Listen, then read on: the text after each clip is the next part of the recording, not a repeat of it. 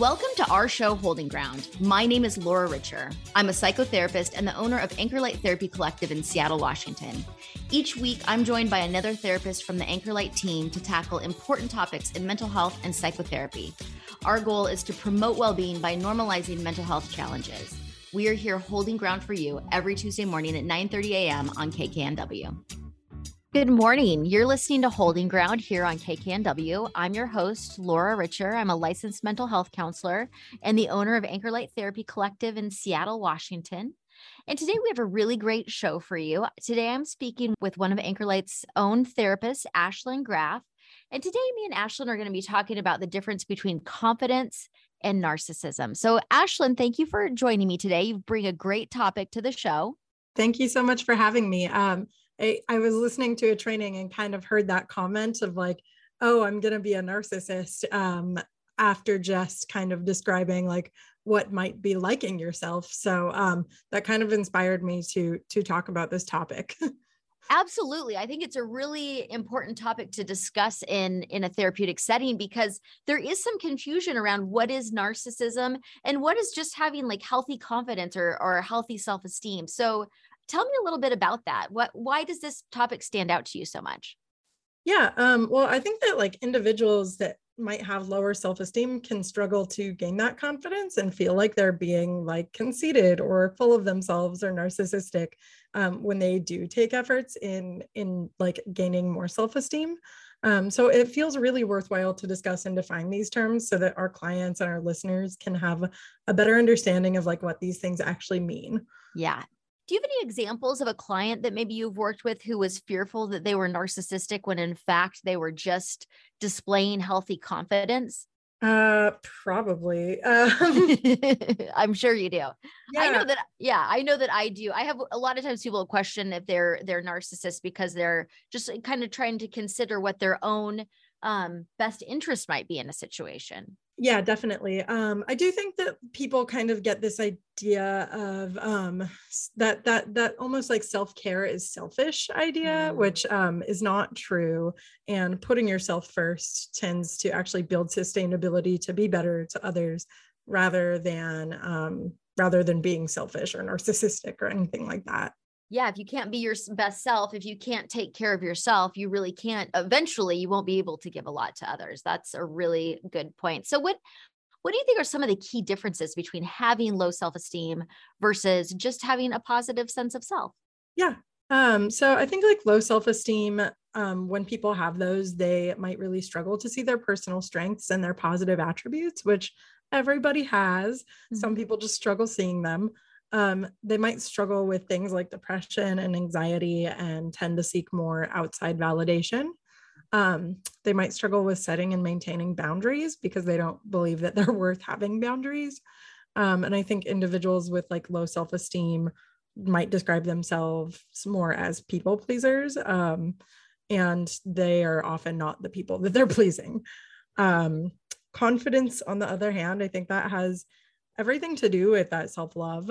Individuals who accept and love themselves tend to hold their heads up high, set and maintain healthy boundaries, have a good understanding of like their values and beliefs and keep those congruent with their actions. I think that self-care is really important for individuals with confidence and using that power to lift others up rather than to tear them down. So I think that those are some of the key differences that I notice. And so if you were looking at this and somebody said, hey, I am concerned that I'm a narcissist because I'm trying to maintain a boundary of some sort that was really a healthy boundary that made sense. How would you explain to them that was confidence versus how is that different than narcissistic behavior? Yeah, no, that's a great question. So I think defining narcissism and what that actually means tends to be really helpful in that moment because narcissism has a lot more to do with a lack of empathy for the other person and also like an inability to really struggle to see anybody else's point of view as valid versus confidence. I think that you can be confident and you can set boundaries and still care about other people and still try to find a bridge that like gaps compromise for both people in a problem. That makes sense. So, I mean, narcissism is a term that is thrown around all the time now. And while everyone has some narcissistic traits, some self-protective or self-interested traits, it's not necessarily a disorder unless it crosses a certain line. So what would make, if we're talking about being a narcissist in a disordered way and having a personality disorder, what would that look like? Yeah. So individuals with narcissistic personality disorder, typically they lack that empathy, like I just said. They struggle to see other people's points of view as being valid. They kind of might have like a my way or the highway kind of attitude about things, which I've also heard called like a God complex, because they tend to believe that they're superior to others. They also might be really charismatic, which could be masked as kindness until you like get to know that person better.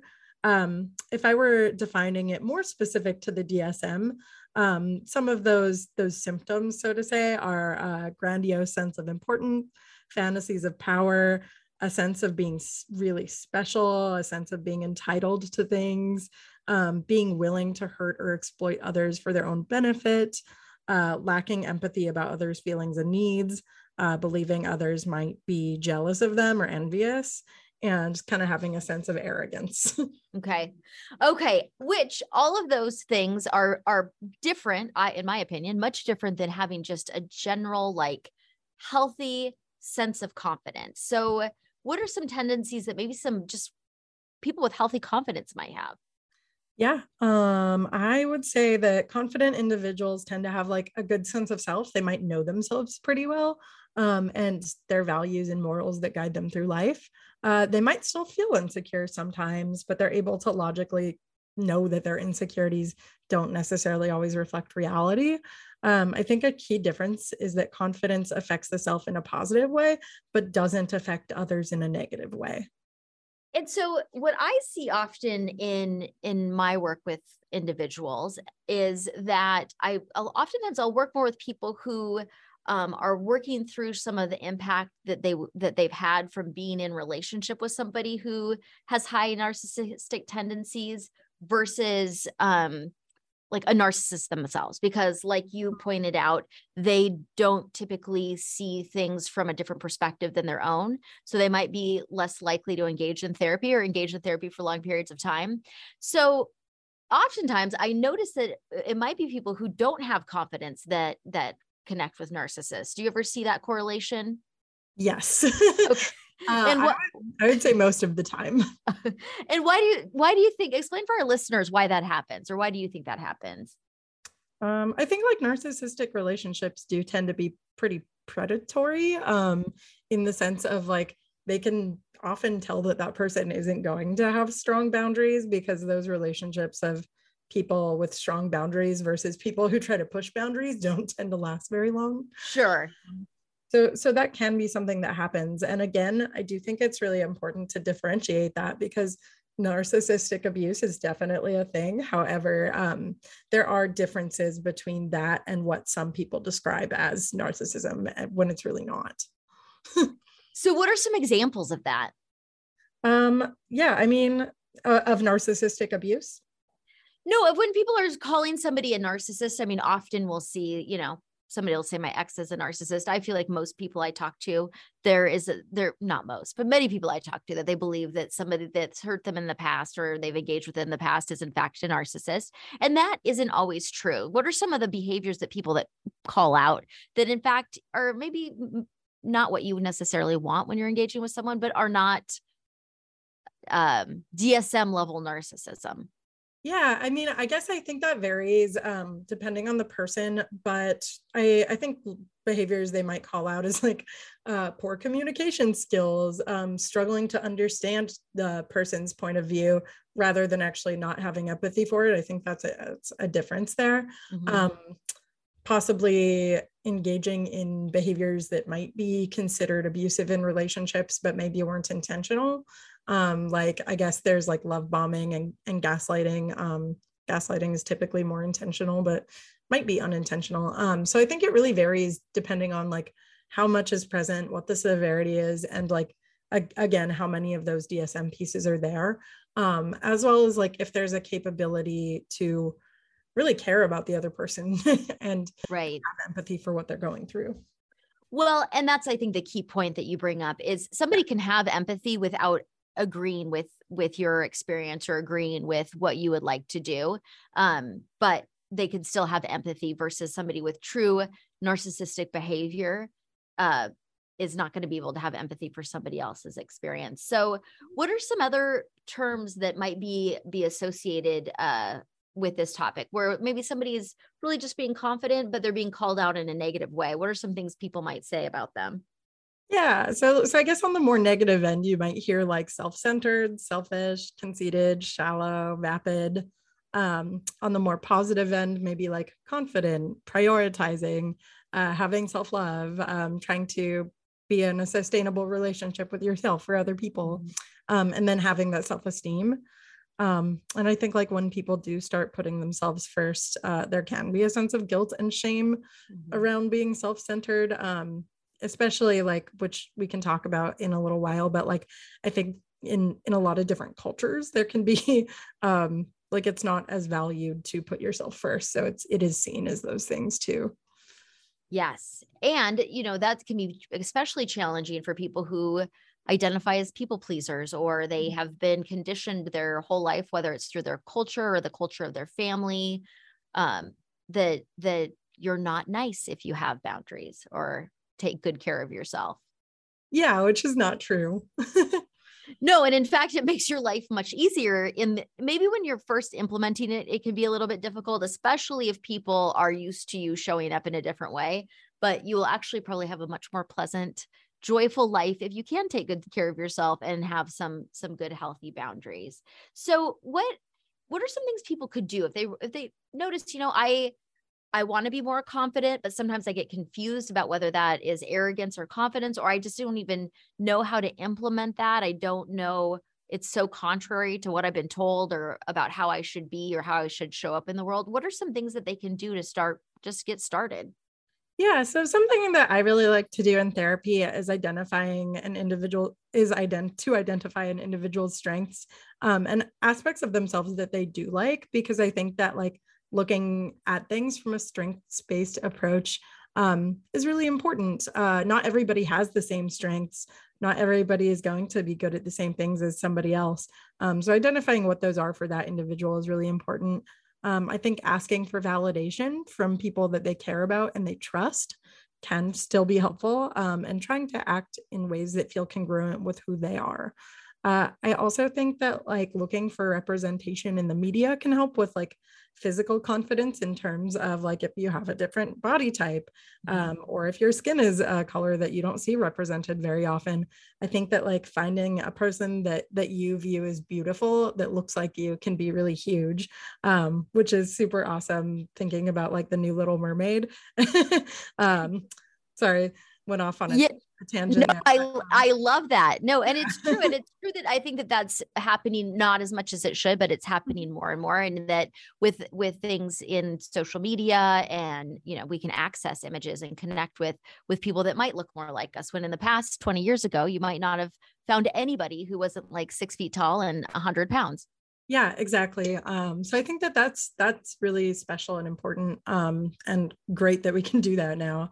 I also like the question a lot of like, would I care about this if I was thinking of my best friend? So like when people are being harsh on themselves and having those moments of like low self-esteem or negative thoughts of like, do I care if like my friend is like, I don't know, has this physical appearance thing, or Right. or made a mistake once? Because the answer is usually almost always probably not. Right. Yeah. But yet we can just beat ourselves up endlessly for something that we wouldn't even care if somebody else did it, or think less of them in any sort of way. Yeah.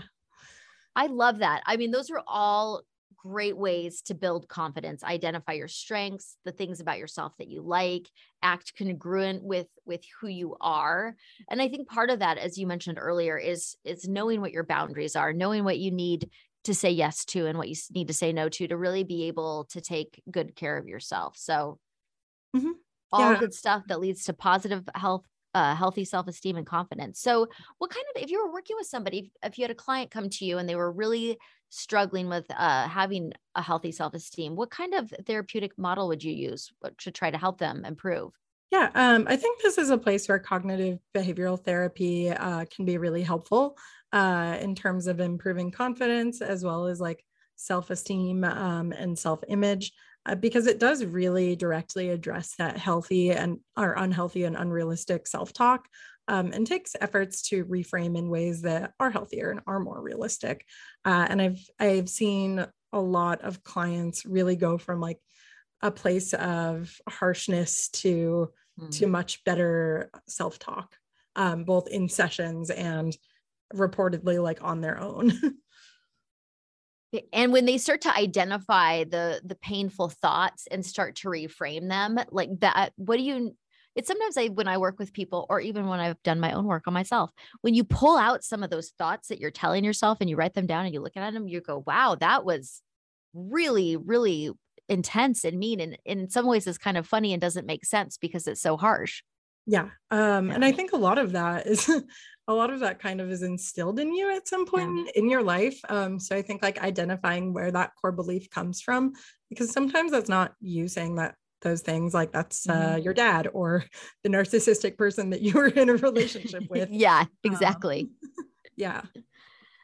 Well, good. Okay. So CBT would be a great one. What is there any other therapeutic modalities that you like to use with people who are working on improving their self-talk and trying to create a healthy self-image? Yeah, I mean, it's not as much of a therapeutic modality, but I think just like that idea of positive psychology in general and using strengths-based approaches, I do think that like individualizing care is really important. So like, I love that quote of like, if you teach a fish to climb a tree, it's going to spend its whole life thinking it's stupid. Okay. And really carry that with me in like how I tell people what to do or in terms of therapy, because I do think that like really taking what your natural and what your like built skills are and identifying like those areas, I think that's just super important. Yeah. And I love that. I've never actually heard that quote before, but it's, speaking to, you don't want to compare yourself to other people. You want to look at what your strengths are and what makes you special as a person. And if you're really invested in thinking about what everybody else's perceptions are or what everybody else's standards are, you're always going to fall short. Yeah. Yeah. It's Einstein. Yeah. Yeah.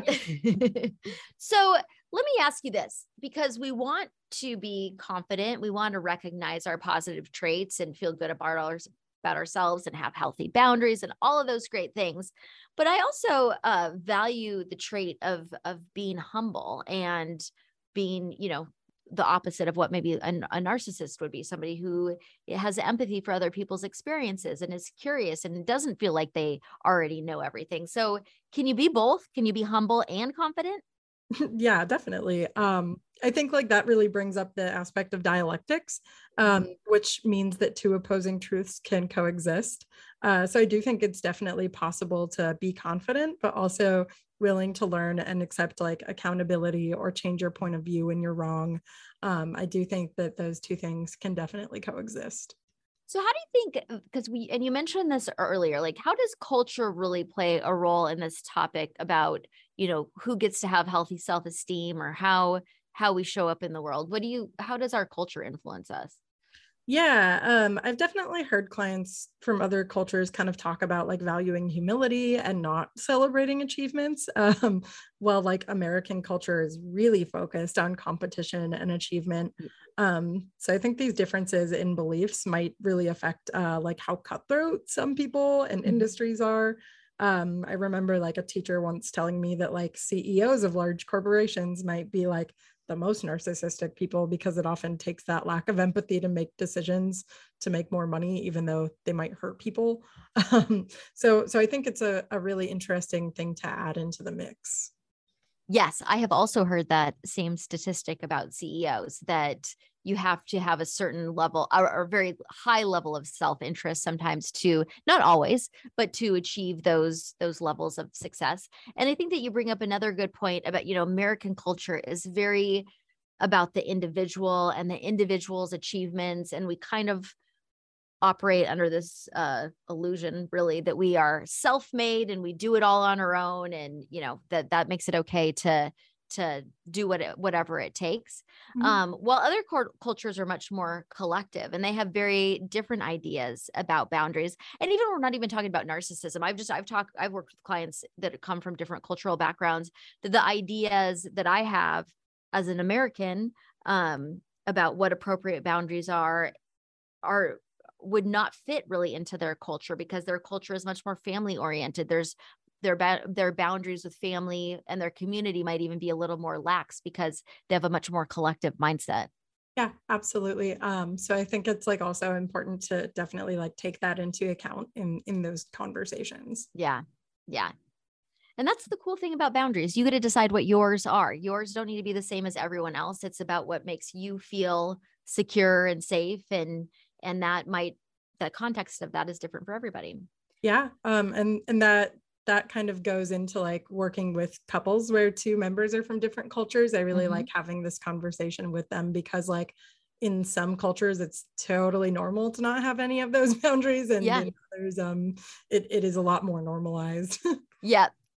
Yeah. And it's about deciding what is healthy for you in your relationship, or in the case of, like you said, with a couple, for your partner. Yeah. And finding that balance there. So because there's some confusion around this, and sometimes people who are questioning if they can be more self-confident start to also question whether they're becoming too narcissistic, which I often tell people that ask me that question, if you're questioning whether or not you're a narcissist, you probably aren't, because if you truly were, you just wouldn't really care. So, but are narcissists confident? Is that what a narcissist is displaying as confidence? Do those coincide with each other?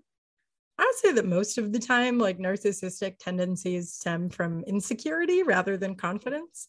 I might not say that it's impossible for someone who's narcissistic to also be confident, but I think that most of the time, like, that is not the case. Yeah. And that narcissism is really born out of like a wound, that it's not something that comes from just having a healthy self-esteem, that it's usually an inflated sense of self and ego that was born out of something probably very traumatic happening, that there's like a deep sense of shame buried under a narcissistic personality. Yeah. Definitely. But they are very good at not displaying that. No, they're always right. Yeah, that's right. So it's hard to see that there's not confidence there, because they are so confident in them being right. But that is, and somebody with true confidence, as you mentioned earlier, is so secure within themselves that they don't need to hurt other people or prove other people wrong. And they can even have the experience of somebody with a different opinion than them, something contrary to what they think, existing in tandem with their own opinion. They don't have to squash everybody. So that, I think, is one of the key signs to look for. People who are really secure and have a healthy self-esteem can create space for other people's opinions. Yeah. So when we think about narcissists, what do you think? And we've talked about narcissistic abuse. We've talked about people who come to therapy after having a relationship with a narcissist, because it can be very difficult afterwards. So what does narcissism do to the people around them? How does it affect the individuals that they interact with? Yeah, so I've worked with like a handful of clients who have grown up with narcissistic parents or been in narcissistic relationships. So I think that it can have really detrimental effects to one's mental health. Those individuals that are victims, for lack of a better word, might lose their sense of self. They might not believe in their capacity to make decisions because they're often told that they're wrong. They might feel like they're walking on eggshells and don't feel like they're capable of doing anything right. I think that clients that I've worked with who have suffered intimate relationships or parent-child relationships often feel really traumatized and have unhealthy beliefs about themselves to work through in treatment. Yeah, because that is one thing that if you're engaged with a narcissist, they're not going to accept your boundaries. They're also going to probably shame you for having boundaries. They might tell you that your opinions or your perception of the world is inaccurate, which can be very confusing for people, the gaslighting. So all things that you might need to work through after the fact. And that's a great reason to come to therapy. Yeah. And I did want to mention there's a couple books on this topic that I've heard of. I'm interested in gathering more. I've heard that Adult Children of Emotionally Immature Parents is a really good one. And the more recent and less clinical, the like, I'm Glad My Mom Died by Jeanette McCurdy. Those are really ones that I've heard outline that this idea of narcissistic abuse. Good. Thank you for those resources. So one thing I talk to clients about when they are engaged in a relationship that's unhealthy, and maybe their partner has high traits of narcissism, or maybe they do have a personality disorder. But one thing you can gauge is how you feel in the interaction with that person. If it feels bad all the time, that might be an indicator that something is off and that you might be in a relationship with a narcissist. And on the other side of that, if you are in a relationship with somebody who is really confident and has healthy self-esteem, what do you expect people might experience? Yeah, I would say almost the exact opposite. I think like individuals with confidence and healthy self-esteem often want the same for others. They often foster growth in others rather than viewing life as a competition. Yeah. So I think just getting to that main point of like confidence is kind and narcissism is not often kind. It's almost that simple. And somebody with confidence can validate a different perspective than theirs versus trying to tell you that you are wrong or that your sense of reality is not accurate. Well, Ashlyn, we are already out of time for today. This was a great conversation. If you want to get a hold of Ashlyn, if you want to work on building healthy self-esteem and confidence, you can go over to anchorlighttherapy.com and see what times that she has available for a complimentary consultation and see if she's maybe a good fit to help you work through your self-esteem issues. So Ashlyn, thank you for joining me today on Holding Ground. Thanks so much.